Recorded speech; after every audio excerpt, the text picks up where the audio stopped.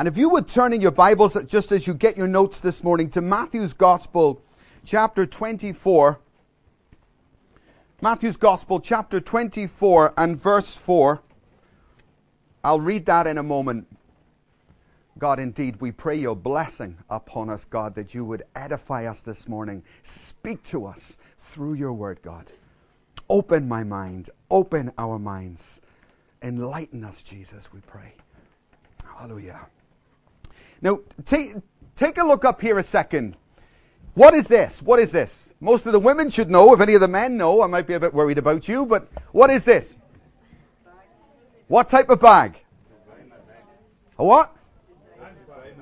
You should. Oh, okay, that's okay. What type of bag? Come on, girls. Louis Vuitton bag. Now, which one of these is real and one of these is fake? Now, if you think this is the fake one, put your hand up. Okay, about 50-50. You know, it's actually, could I have my next slide, please? Take a look at this. Is this fake or real? Okay, I was actually in Paris at the time of the launch of the last Louis Vuitton bag. And there were crowds and crowds of people standing outside the world flagship store. Most of them were Chinese. All standing there in large rows waiting to buy one of these. Next slide, please. Now, actually, it was the one on this side that is the fake. But they are becoming increasingly difficult to detect which one is the fake. And so they release these guidelines. And they tell you, if you're going to buy one of these bags, then you better start to know what you're buying in case you spend a fortune on something that is not actually the real deal, right? Very simple, a few little steps, a few little guidelines, but it can save us a lot of pain because there's fakes out there. There's counterfeit out there. Next slide, please. Oh, who is a false prophet? And who is a man of God?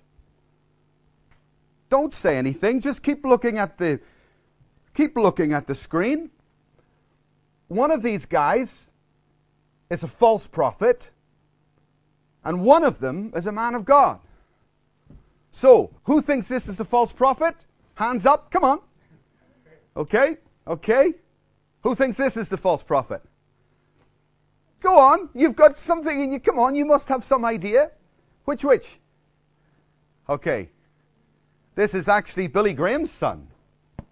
This is Franklin Graham. He's the guy I told you about last week who used the name of Jesus. They said he couldn't use the name of Jesus, remember?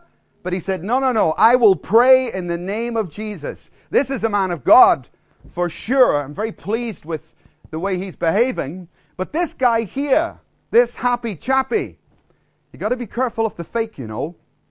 You got to be careful of the counterfeit. This is Rob Bell, and he is the leader of the emergent church in America.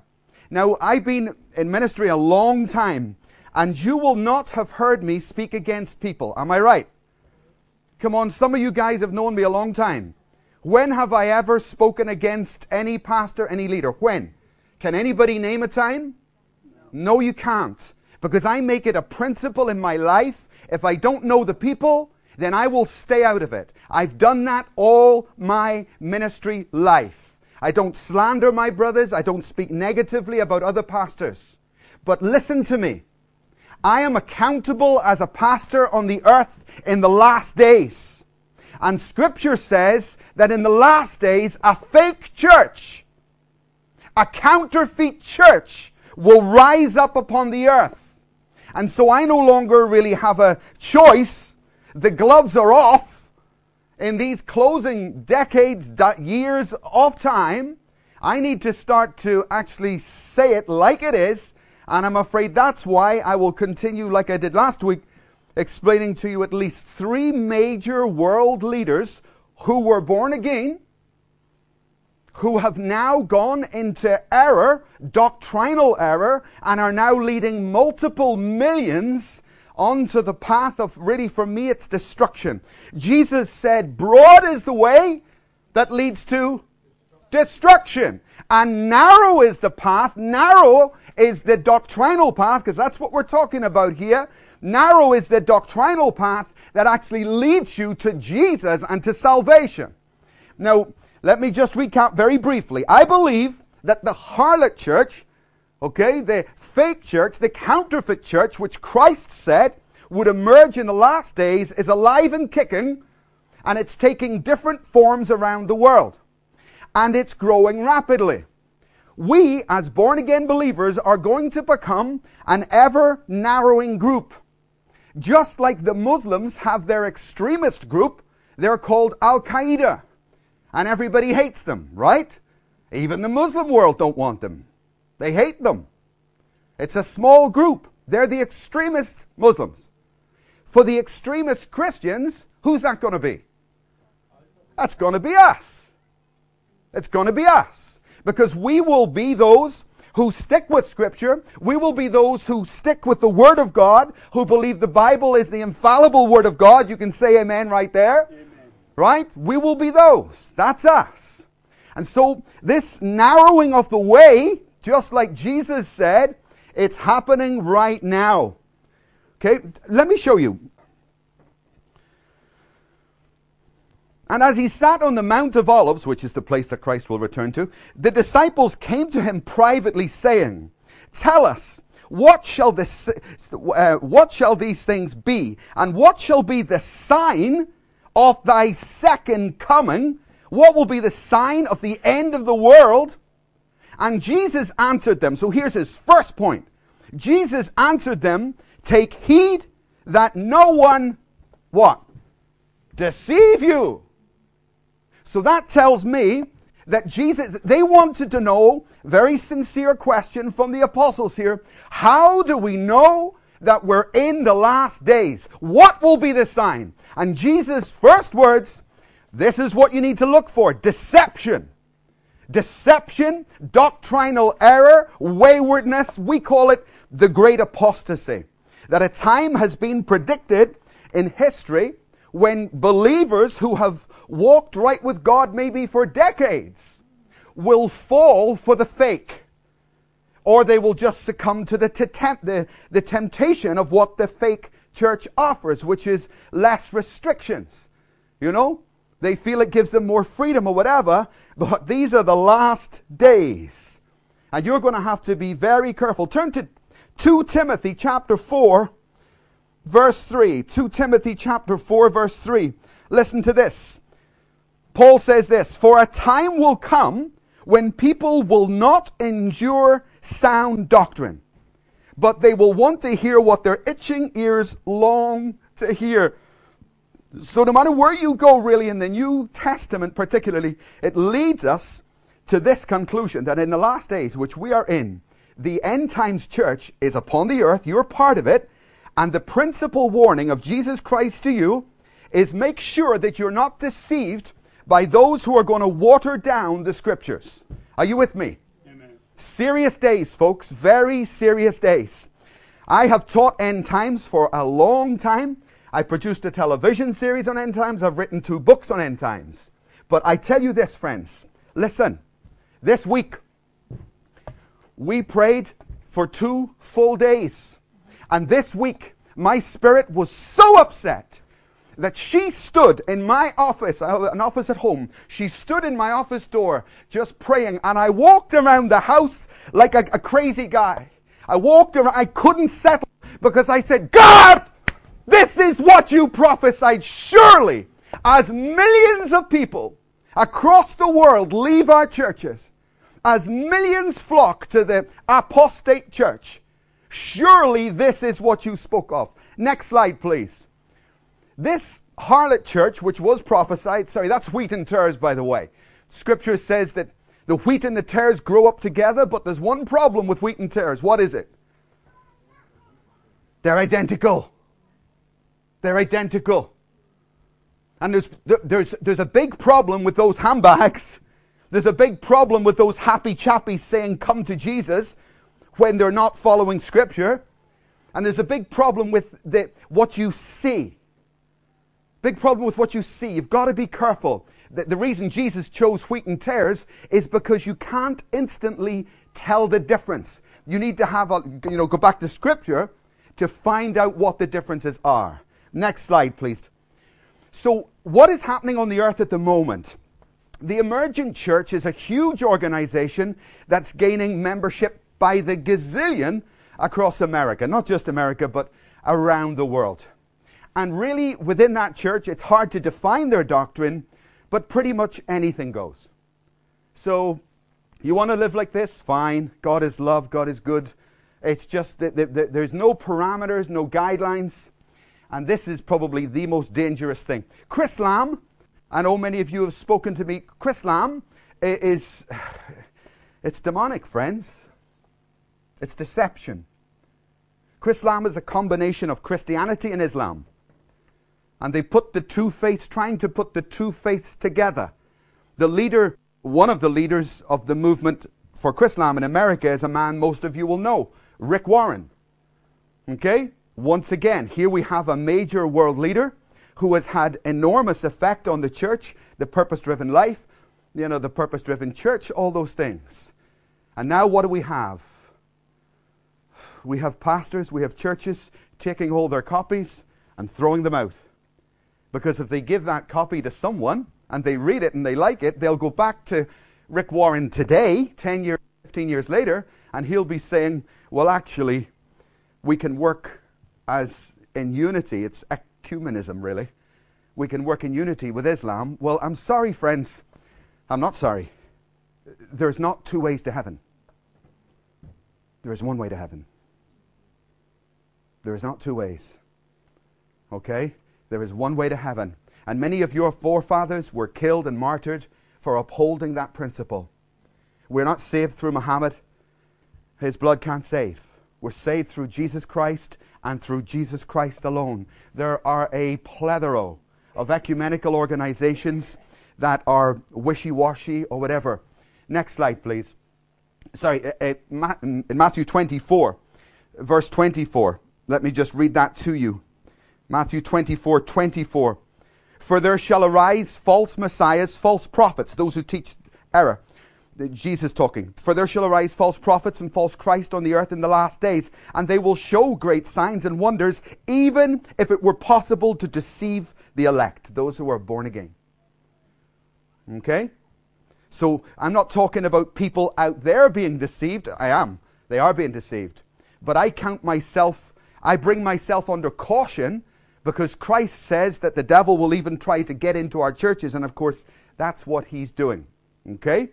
So guard yourself, guard your life and doctrine closely, as Paul says.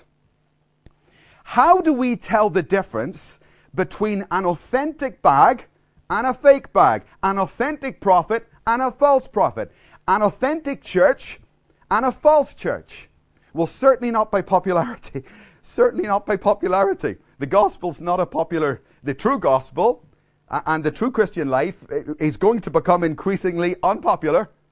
And there will be many other alternatives out there for people that they, as Paul said, their itching ears long to hear, they'll go for that. Okay? But what a deception. How do we tell the difference then between the real church on this earth and the harlot church or the apostate church? Number one, I would say that the apostate church, the emergent church, love ritual over relationship. I'll give you an example.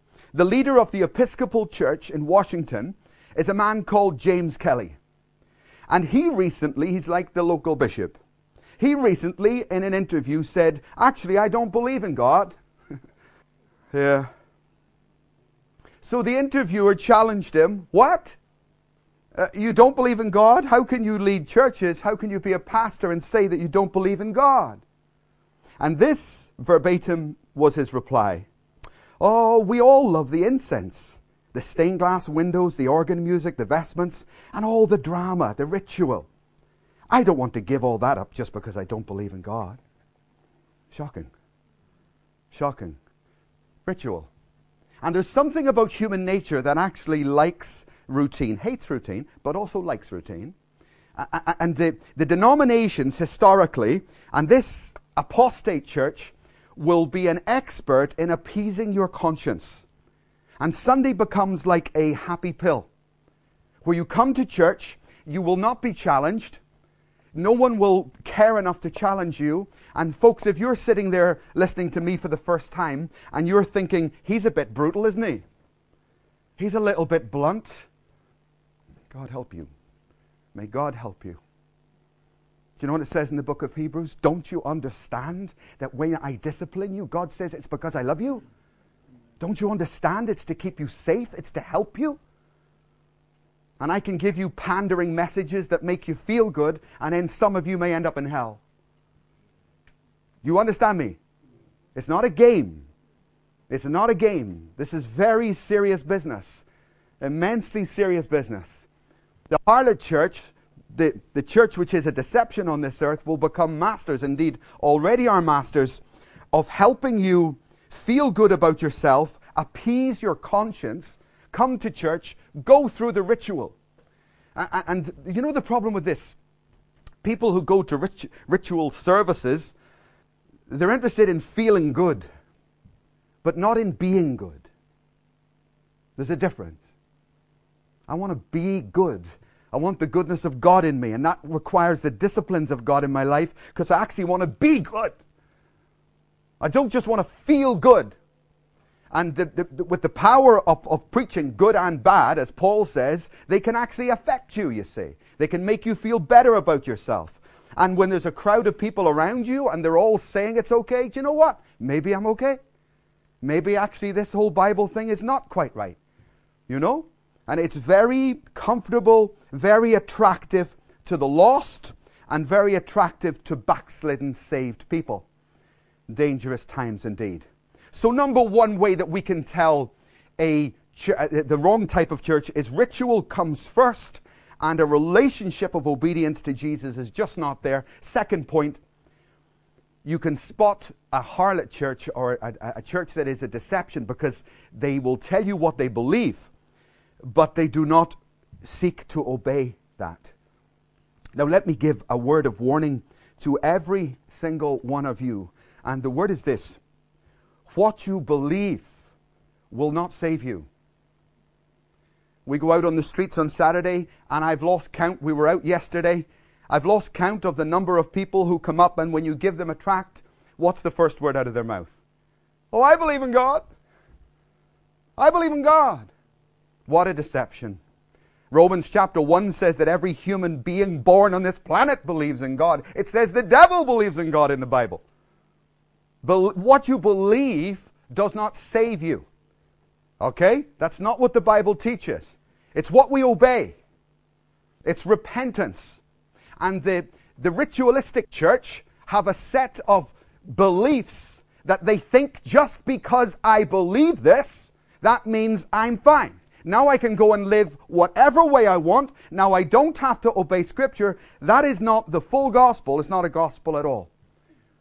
There are actually 4 steps in salvation. Now you should know them back to front by now.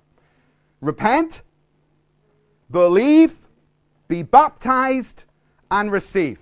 And the deception starts whenever people, they don't want the repent bit. They just want to say what they believe. Well, actually, you need to repent, guys. We need to repent, believe in Jesus Christ's death in my place. We need to be baptized, because Jesus said that to Nicodemus. Nicodemus said, how can a man enter heaven? How can a man be saved? And he was a Jew, so he knew about repentance and belief. So Jesus said to him, no one will enter heaven, Nicodemus, unless he is baptized in water and has received the Holy Spirit. That's what Jesus said. I didn't say it, so don't look at me. Jesus sealed the gospel.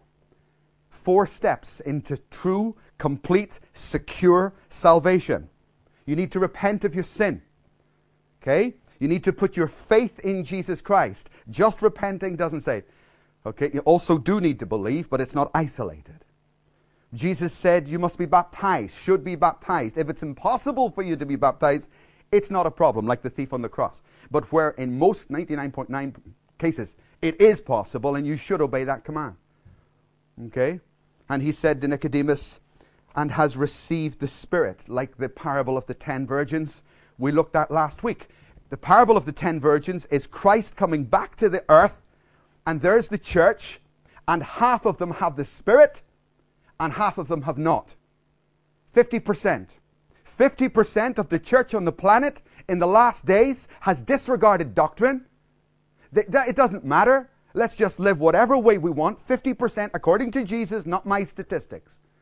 And of course, you know the story. He left them behind, didn't he? Because they were not Spirit-filled. Repent, believe, be baptized, and receive the Spirit, and then walk in that Spirit. So being down on the streets on a regular basis is a very good university, because you meet so many people who will give you, some of them will say they believe and they think they're okay. No, you're not. Others will say, oh, well, I was baptized. If you isolate that, if you were baptized as a child, you didn't know what you were doing. I don't believe in, infant regeneration, as they call it. I mean, we had a baby here last week. Oh, I'll take the baby, I'll baptize the baby, now you're born again. Please. Please. It's ridiculous. I can go out in the street, I can grab someone, dunk them in the water, now you're saved. No, don't know what they're doing, don't know what you're talking about. Okay? They need to repent. And people will say to us on the street, I'm saved only because of what I believe. No. Others will say, I'm saved because I was baptized as a child. No, you may have come through the water, but you didn't come via the blood. You never went through the cross. You never repented and received the touch of the blood, repentance towards, God, which actually saves you, and then you complete that salvation. As Paul said, I work it out with fear and trembling. Other people, this is scary. I'll read it to you so you don't blame me. Matthew chapter 7, look at this. Matthew chapter 7, verse 22.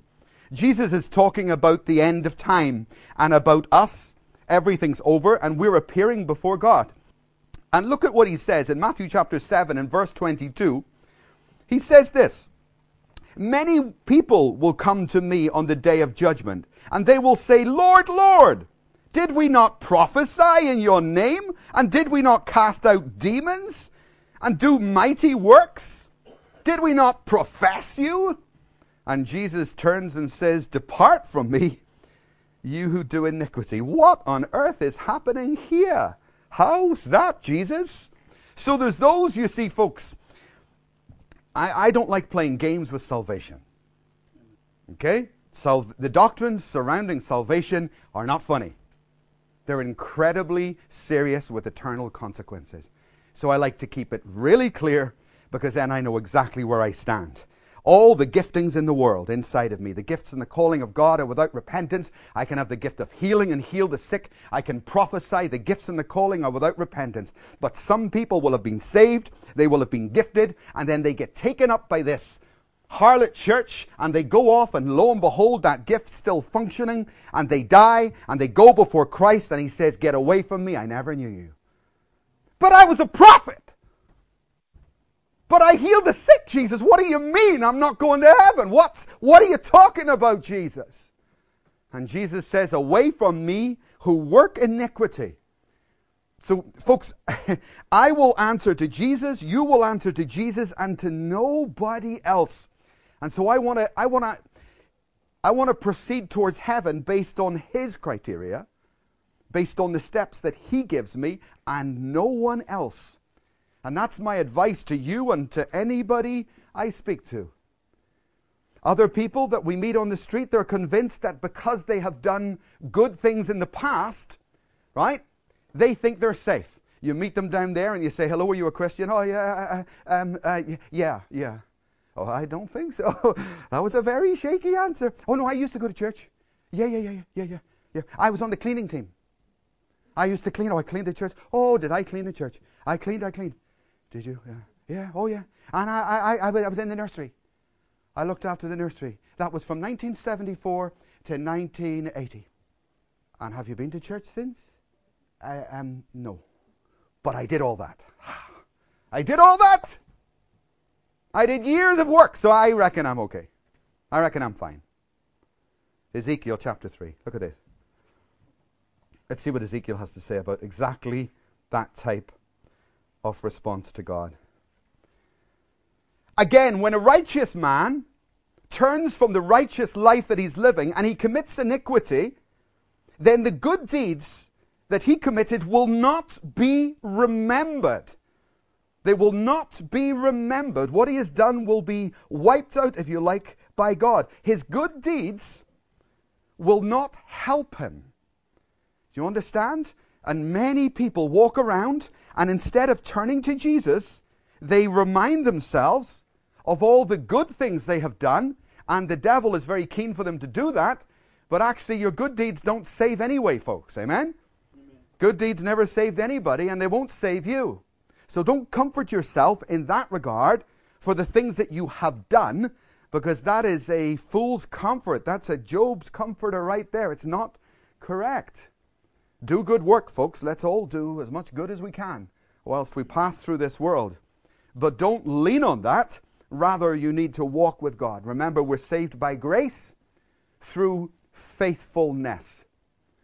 The Greek word is not actually faith. It's continual present tense. We're saved by grace, not by an act of faith 20 years ago, not by a prayer I prayed back then, but the Greek actually says we are saved by grace through faithfulness with God, through walking with God every day of our life. You with me? Amen. Do you understand? It's not a one-off occurrence like good deeds in my past or something I can rely on. No, sir, not according to the Bible. So, this is just a very short list. We can look at more in weeks to come. But this is a short list of how I would say that you could begin to identify the harlot church which is alive and kicking on the earth. I believe the second coming, the rapture, the second coming of Christ is closer than when I first believed. And if you look at the signs, I mean, goodness me. Jesus, so it's not like he didn't tell you. He told you. When you see Israel return to their land, then you will know that my return is near. Then you will see it. For 2,000 years, the Jews had no land.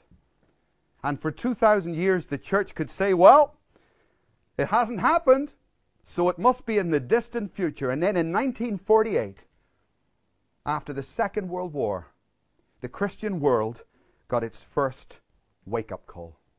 And the Jews got their land back. Now, a generation, he said, I will return into that generation, whether there's arguments over this, whether a generation is 30, 60, 100, whatever length of time Christ meant. The one thing we know for sure, that we are that end times army. I have been trusted to live on the earth in the last days and to be trustworthy with the Word of God, not to compromise it or to tell people what they want to hear, but to tell them what they need to hear. To tell them the truth that will save them. I come from a long line of my forefathers, like me, who were hung, drawn, quartered, spat at, whipped, tortured, imprisoned, because they told people the truth, and they didn't want it. What will you do with the truth? What will you do in 2013? Will you behave like a pagan and go and build yourself bigger houses and faster cars? Will you be deceived? Will you fall for this? Or are you going to let God enlighten you and let him show you his warnings? So they say, Jesus, tell us, what will be the sign of your return? The sign will be deception. Deception. Even the elect susceptible to this. And of course, that's exactly what we're seeing. When you see Israel return to their homeland, know this, that my return is near. Now when you tell people that the return of Christ is near, I am gobsmacked by the reactions. Listen to this. I shouldn't laugh. It's not funny. I was with a pastor friend of mine. I'd known him a long time. And we were talking about some of the stuff I'm going to cover next week. If next week's message doesn't make your hair stand on end, I don't know what will. I was explaining to him some of the chronology concerning end times and working through it. And at a certain point, we were sitting at his dinner table, And I went through it. At a certain point, he pushed his chair back, he got up, and his attitude changed. And he said, you don't know that. You don't know that this is true. I thought, easy on, Dave. Calm down, Dave. You were really nice a minute ago. Well, you don't know that this is true. What are you on about? Easy on, easy on. I was just showing you the chronology tells me that these are the last days. What's come up? Well, just forget it. Come on. It's just, I thought what a strange reaction for a Christian. I can't remember how long it was. 6 months, a year. I found out he was in adultery. And then I remembered his reaction. Oh, you don't want God to come back. You're frightened. You're frightened, and you did not want me to speak the truth because you know that your life is not right. What a strange reaction. Don't answer my question. Is it good news for you, friend, that Christ is coming back? Is that good news? Because the Our Father says that it is. And it's something to worry about when it's not good news. I'll talk in a moment about how we get our lives in order so that it is good news this week and next week. So you need to check your own spirit and be very careful. Guard your eternity. Don't let anything steal your salvation. But when you hear that Christ is coming back, because he is, how do you feel? How does it make you feel in your gut? It's a good assessment. Well, it's not a totally reliable assessment, but it's a good place to start. Am I like that guy who doesn't want to know? What a foolish way to be. Instead of behaving like that, what should he have done? What should that man have done? He should have repented. You know, the first book we wrote here, nobody ever told me that. But like nobody's ever told you this. The book's called that for a reason. And I got an email from a guy, I'll never forget it, got an email from a guy in Australia. And I was explaining in the first 3 chapters of the book about how you need to hold on to your salvation, friend. And he was so cocky that he had left his wife. He was living with a girl. He left her and his kids and was away somewhere else and still considering himself worshiping God and everything else and continuing his normal Christian life, as it were, but in total deception. And he read those few chapters, and he emailed me. And he said, very simple, very short email. I read your book about salvation and about what the Bible says about getting saved, staying saved. I had never been told that. Yeah, that's why it's called Nobody Ever Told Me. I had never heard that before. I want to say thank you, and I want to tell you this. I'm leaving my girlfriend. I'm going back to my wife, and I will be asking her to forgive me, and the children to forgive me, and for God to restore my marriage. Hallelujah. Amen. Hallelujah. What a different reaction from my friend. What a different reaction people have to the truth. Some, bury themselves even deeper, and others realize, I need to cry out to God for my security and my salvation, a bit like Paul did. Paul didn't rely on his good works, did he? Heavens above, and he had something to boast about, remember? He knew better than that. So this is some of the ways that we can tell the harlot church, the apostate church, as it grows on the face of the earth. Now, let's talk about you a moment. How can I be sure that I am saved? Now, you may say, when I came to church this morning, I thought I was saved. Now I'm not so sure. That's a joke. How do I know that I am saved? What does the Bible say about that? Okay? Next slide, please. Well, a few very clear guidelines that Scripture gives. 1 John chapter 2, look what John says. I want to see this in me, in my family, in my home, so that I am securing, if you like, my salvation. Love not the world, and neither the things of the world. If anybody loves the world, then the love of God is not in him. And John goes at this from many different angles. So one of the foremost signs or assurances that a person belongs to Christ is that everything of this world, the seeking after the things of this world, no longer has the same attraction. It's lost its appeal. There's a guy at the back here called Tony Taxi, but he doesn't have a taxi now, so we'll just call him Tony. This is Tony. Tony's a very good snooker player. And so am I. No, not really. He's better than me. I tell you what, I had a passion for snooker. I could spend till I was falling asleep. I could stay in that club and play till I was just exhausted. That's why many of them are 24 hours a day. Because once you start that game, it goes on forever anyway, but it can just consume your entire life. And I never believed that the day would come that I would not have a passion for snooker. But then I didn't know I was going to get saved. And I got saved, and all of a sudden, it just didn't feel the same. The game wasn't as interesting. I wasn't as excited. I was distracted in the best possible way. And I'd lost a little bit of the world and gained a little bit of the kingdom. I was passionate about my career. I was a social worker, and I had a bit of a crusade to shut down a particular hospital and to see community services for mentally ill, violent men I worked with, to see community services established for those guys. And I had done very well in my career. I'd been promoted more than virtually anybody around me. I loved that work. I loved it with a passion. And then I got saved. And now the whole world looks different, and everything in it looks different. And I resigned. I resigned because I could see that there weren't enough people doing the work of the kingdom. And my fellow social workers, my boss, in fact, she was Welsh, her name was Ifiona. And she came to me one day and she said these words. She said, "You are so good at what you do. How can you as a Christian walk away from this good work? I just don't understand."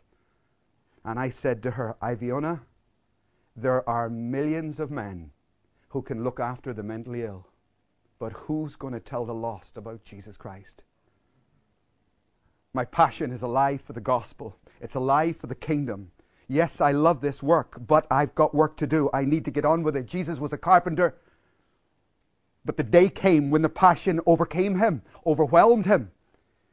And he could not remain there. He had to go. He had to go.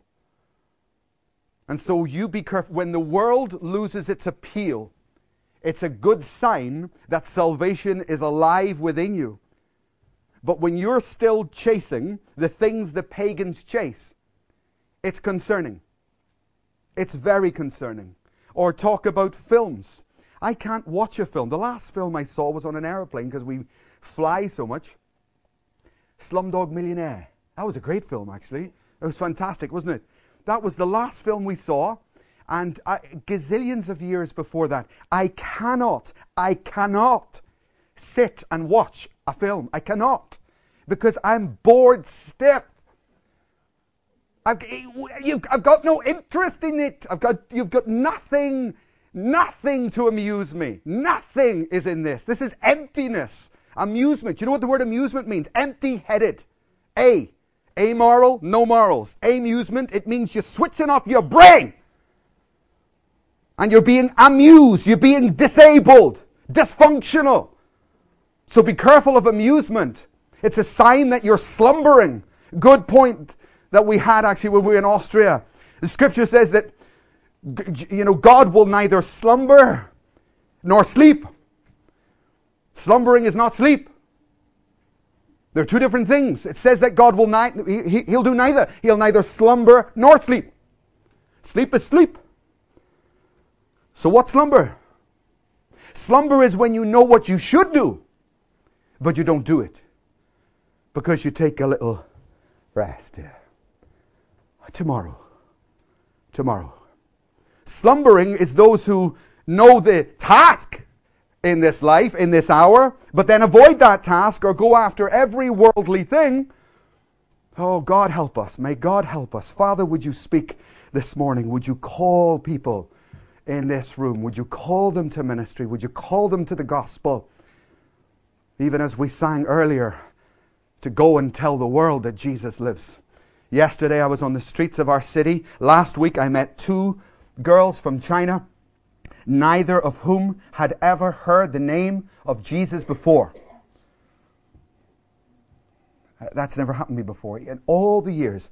Yesterday, I met one girl who had never heard the name of Jesus before, and the girl with her had heard the name of Jesus because her grandmother told her that she believed in Jesus. And I was able just to pull them aside and explain the gospel. They were so polite, so keen to listen. 8 out of 10 lost people in China currently being stopped have never heard of Jesus. Never heard. I posted off this week the last of my Gospels in Mandarin to Austria for distribution there, and I'll order a lot more. But I tell you this, folks, those of you students, please, when you're in this land, please join us for evangelism. Please join us for evangelism. Thank you, brother. Join us. Because it's not right. It is not right. It is not right. Down on those streets, we've got the Africans pretty good. Pakistanis are out every Wednesday, the Eritreans, and I can't seem to move! Chinese, can't seem to move! You need to care for your own race and care for your own people. And we say, come and join us, and they do a million things because they're soaked up in the world. Vetoni. Go get your Vetoni. God help us. You have been trusted by Jesus Christ to live in 2013 in the closing times, the closing moments. Now get with it.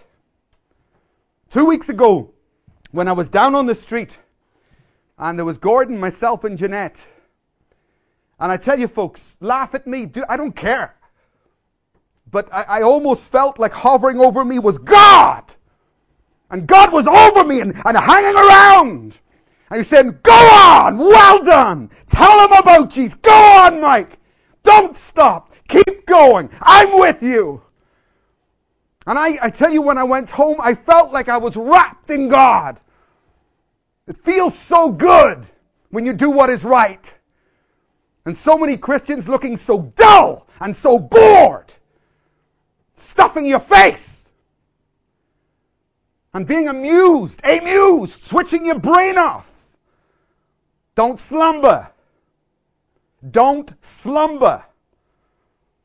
So I call you to reach your race. Are you with me? Amen.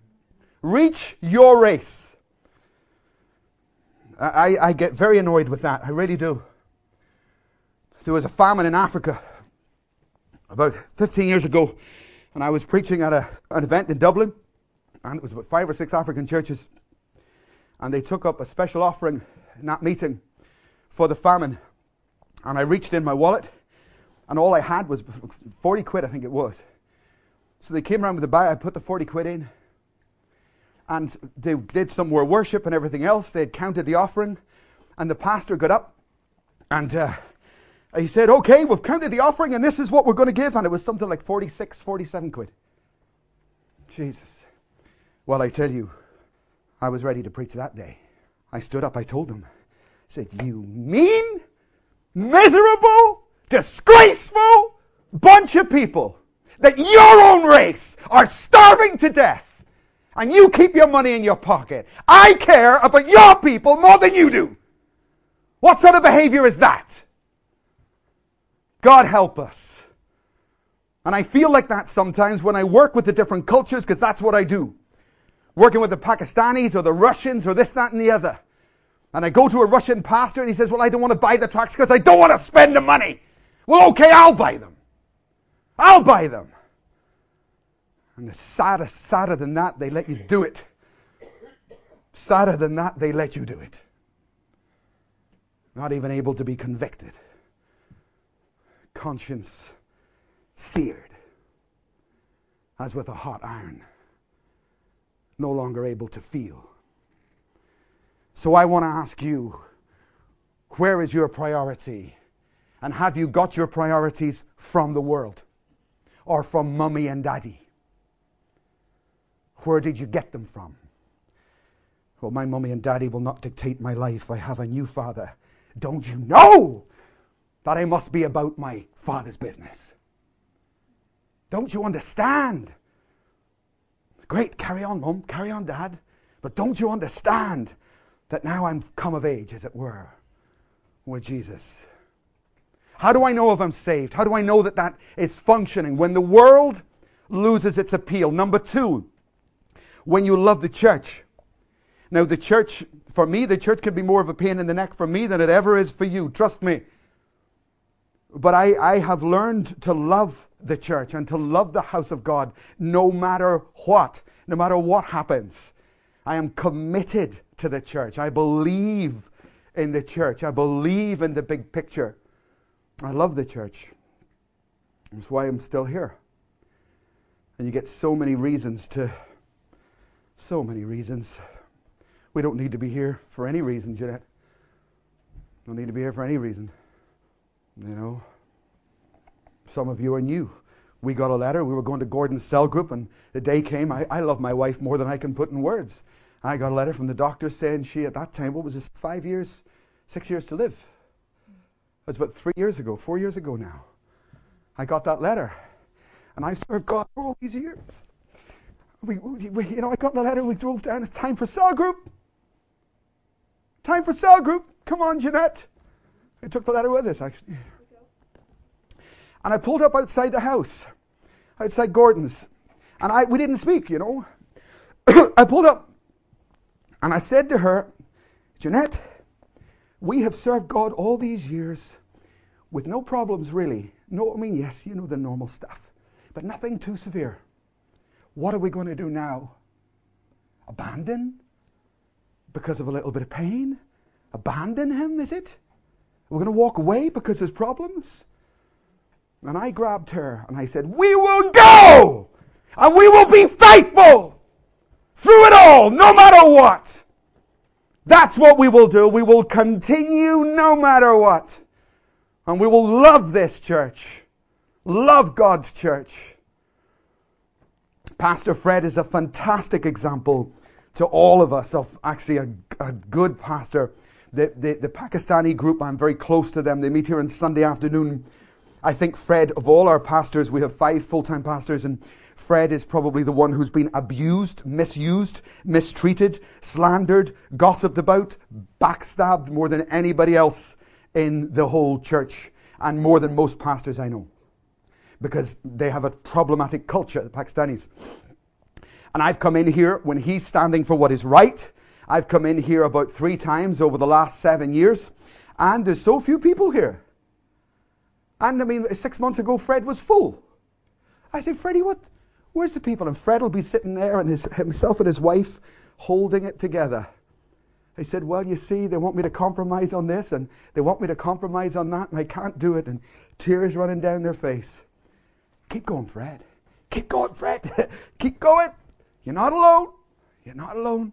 Keep going, man. Don't compromise. Don't give in. Hang in there. Fantastic.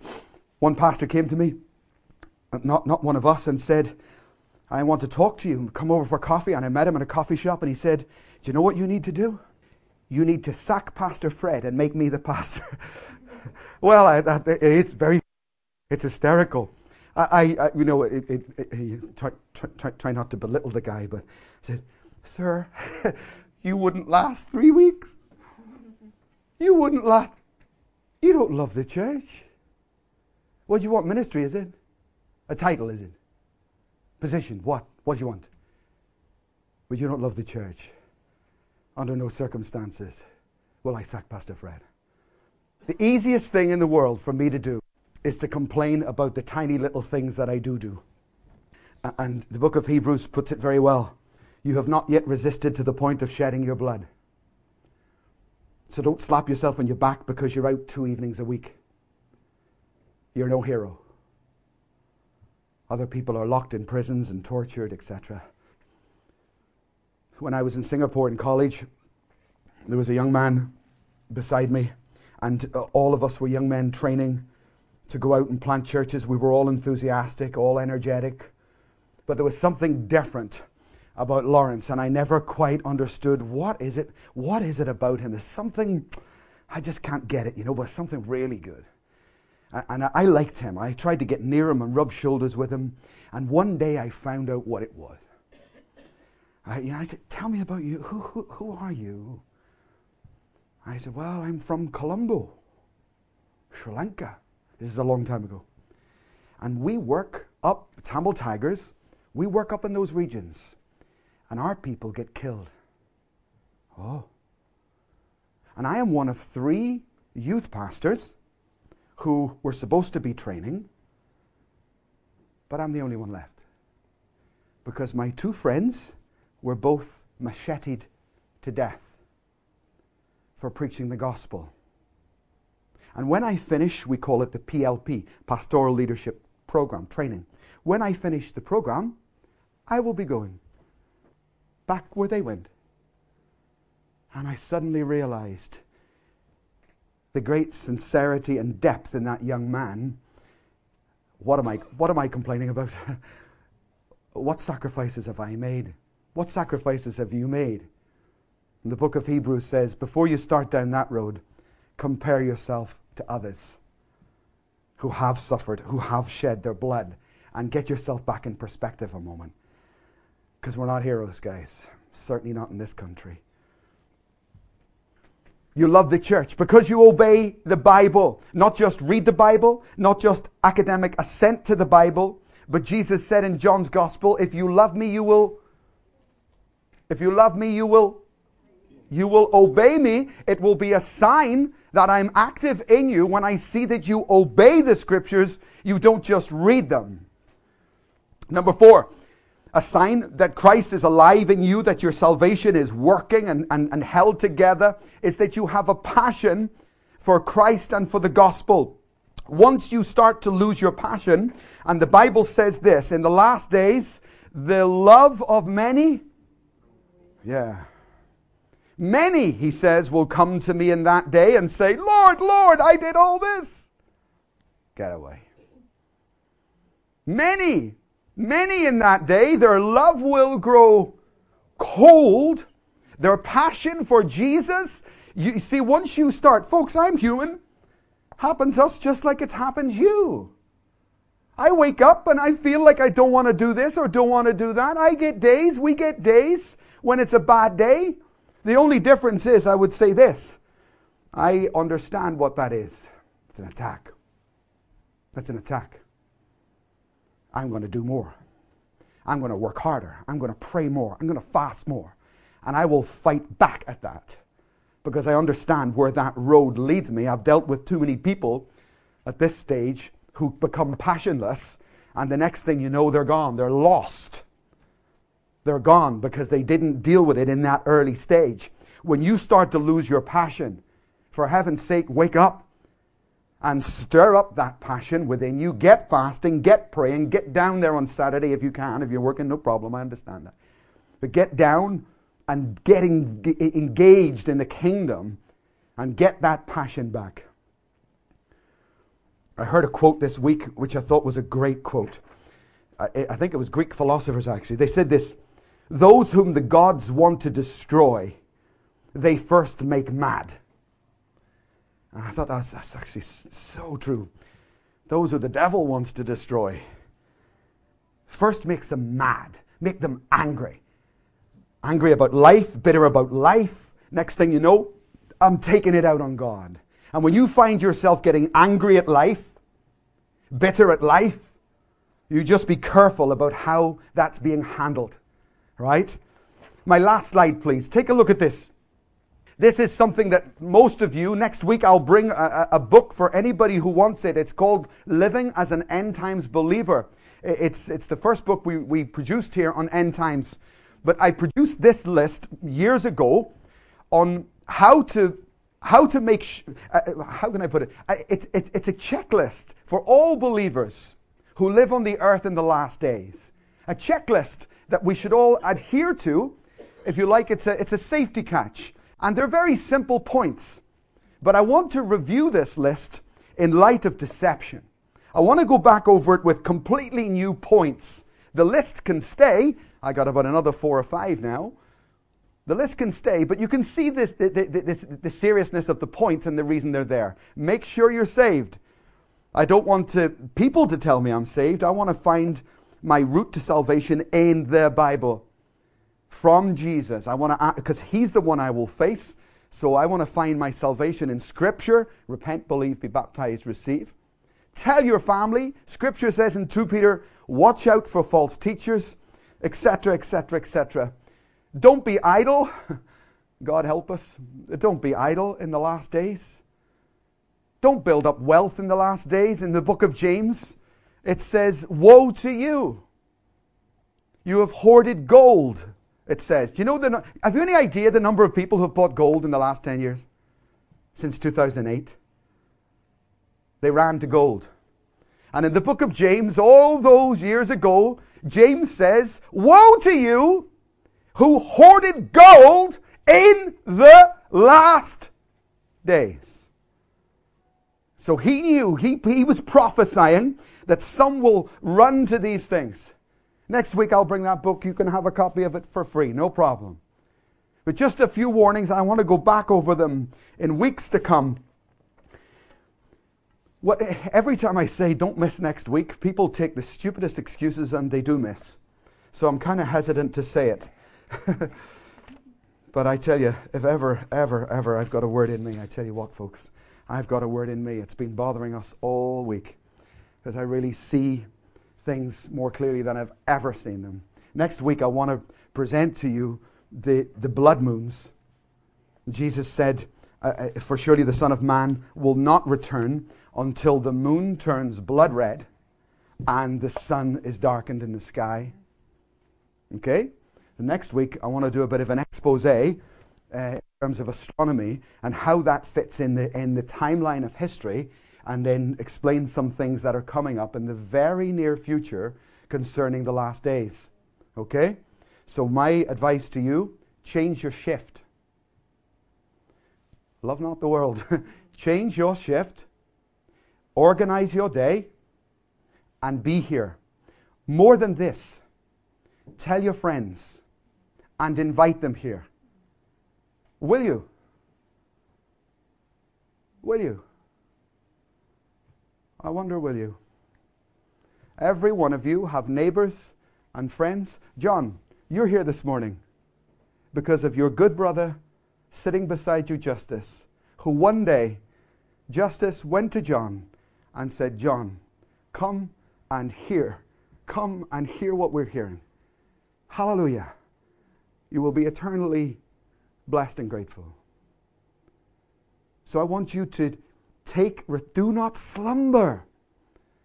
Go to work tomorrow. Go to college tomorrow. Go to university tomorrow. And you tell your friends, hey, come with me on Sunday because I've heard something that's so important. You have to come and hear it. Will you? Will you? Thank you, John. Will you? Will you try? Estella said to me yesterday about evangelism.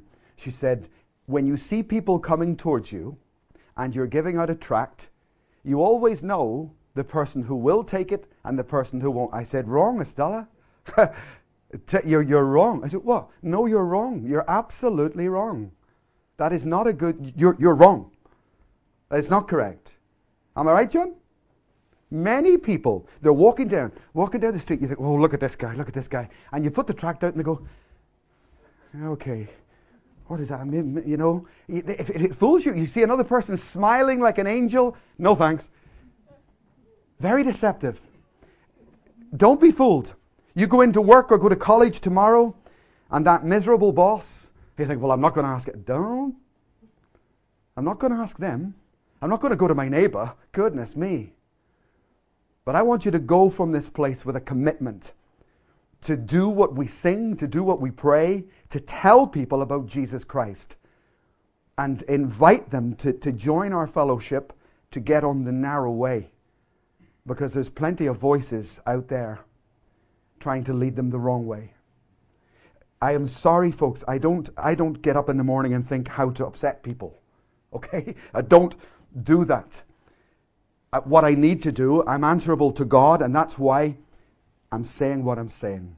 All I ask you to do is consider it biblically Read your Bible, obey the Bible, and this for me is security. Amen?